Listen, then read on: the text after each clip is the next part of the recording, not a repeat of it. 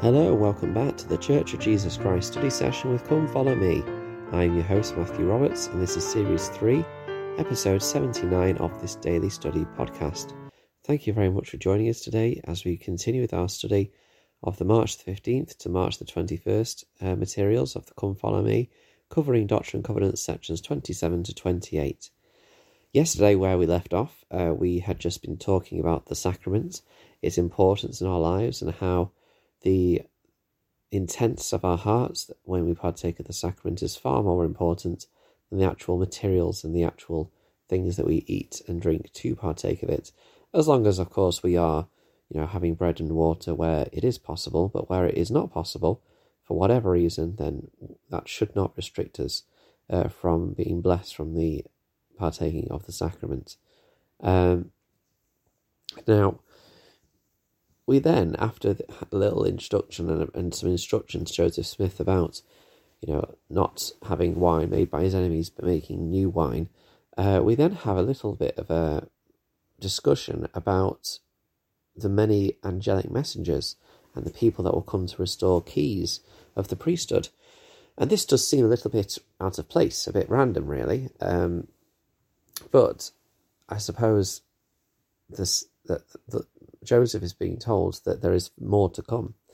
And I think, when you look at where he is in August, August 1830, there is many more of these people still to come, such as Elijah, who will restore further priesthood keys. And the fact that Joseph is told this helps him to understand that there is more to come as well. President Dallin H. Oakes explained, quote, "The keys of the priesthood are the powers to direct the exercise of priesthood authority.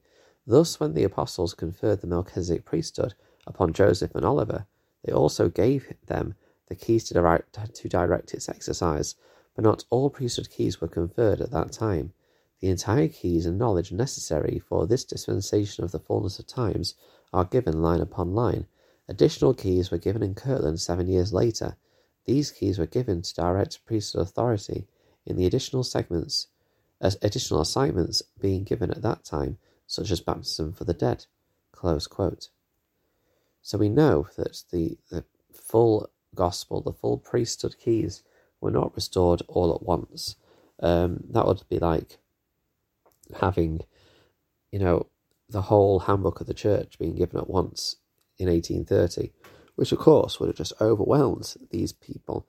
They were still getting to grips with a new understanding of what who God was and what he looked like and various things like that. And so to give them all of those things at once would have been too much. But we have got what we have got today, and that helps us to know that there may well be more to come as well, despite the fact we are 190 years into the restoration of the gospel in terms of the church being restored. We have had over 200 years since the prophet Joseph was visited by the Father and the Son, and even that, even since then, there have been many things that we have learned about the truth of the gospel in our lives and how it can bless us, which is a wonderful gift, really. We then go into a discussion about the armour of God. In verse 15 it says, "Wherefore lift up your hearts and rejoice, and gird up your loins, and take upon you my whole armour, that ye may be able to withstand the evil day, having done all, that ye may be able to stand." Obviously, this is an important analogy, and it's not a surprise that the Lord teaches this to the prophet Joseph, because he will need the full armour of God in the coming days, because he has many, many things to come. President Harold B. Lee said this, quote, "He taught a remarkable lesson. He pictured each of us as a man of armour, clothed on very strategic points of his body with armour that would protect him against the onslaughts of evil. He said, 'Have a girdle around your loins,' suggesting the very thing Bishop Richards has spoken to us about, that one of the avenues by which he finds most easy to overthrow humankind is unchastity. So the Apostle Paul admonishes that we have a girdle around our loins. We are counselled to put upon the breastplate of righteousness over our hearts, suggesting that our conduct in life should always be right and proper. Having our feet shod in the preparation of the gospel of peace, or in other words, our objectives, the goal we set out to achieve in life be in harmony with the gospel of peace, and have on the helmet of salvation and take the shield of faith and the sword of spirit, which is the word of God. Thus armoured, we are now prepared with the weapons common to the warfare of Paul's day, comparable to those things which we would have in similar way upon us today, to attack and to fight successfully, and to win this battle in which the forces of evil and the forces of righteousness are contending today. Close quote. The armour of God is a fantastic analogy. It's a fantastic, teaching, or a really good way of explaining to us the importance of needing to cover strategic parts of our body and also be prepared for the battle which is ensuing today. We may not feel it, as we wake up on a regular morning, but there is a battle going on, and it's a battle for our souls. And the fiery darts of the wicked are being sent towards us. But if we put on that armour, even if it is a line-by-line process, as it was, for many others, then we will be stronger for it. L. Whitney Clayton said this, quote, "Developing faith in the Lord Jesus Christ is a step-by-step, line-upon-line and precept-upon-precept process. We begin the process of strengthening our faith when we do what is right. Increased faith always follows as a consequence. If we exercise our faith daily with prayer, study and obedience, the Saviour helps our unbelief, and our faith becomes a shield to quench all the fiery darts of the wicked.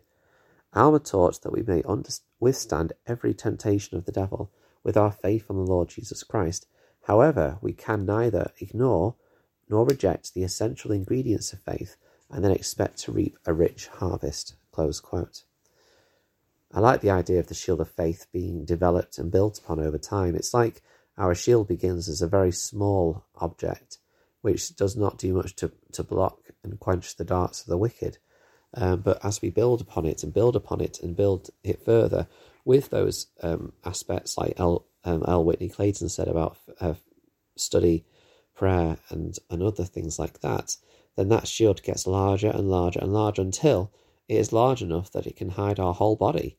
And of course, we still keep the rest of the armour of God on for further protection, but as that shield can grow to a point that it covers our whole body and gives us full protection against all darts.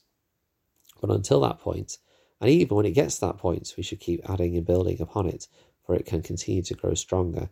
Maybe it becomes a stronger material, less easy to break. And I think there's just so many ways you could go with that analogy. It's a great one. And so I'm grateful for that teaching. That brings us really to the end of section 27. So I hope you enjoyed that. Please do continue to share the podcast and to listen to it, to subscribe to it. And tomorrow we'll begin going into the background and context for Doctrine and Covenants section 28, where we learn about Revelation. And we seem to be learning a lot about Revelation in these early chapters. Well, I say early chapters. We are now, 28 verses in, 28 sections in. But it is a very important thing to learn, I guess, if you are starting a new church, how to receive that guidance from Christ, to remember that it is his church. Please look out for that episode, drop in tomorrow, and you can email ldsstudysession@gmail.com if you have any feedback or comments about future episodes for this podcast. Thank you for your time, and until we meet again.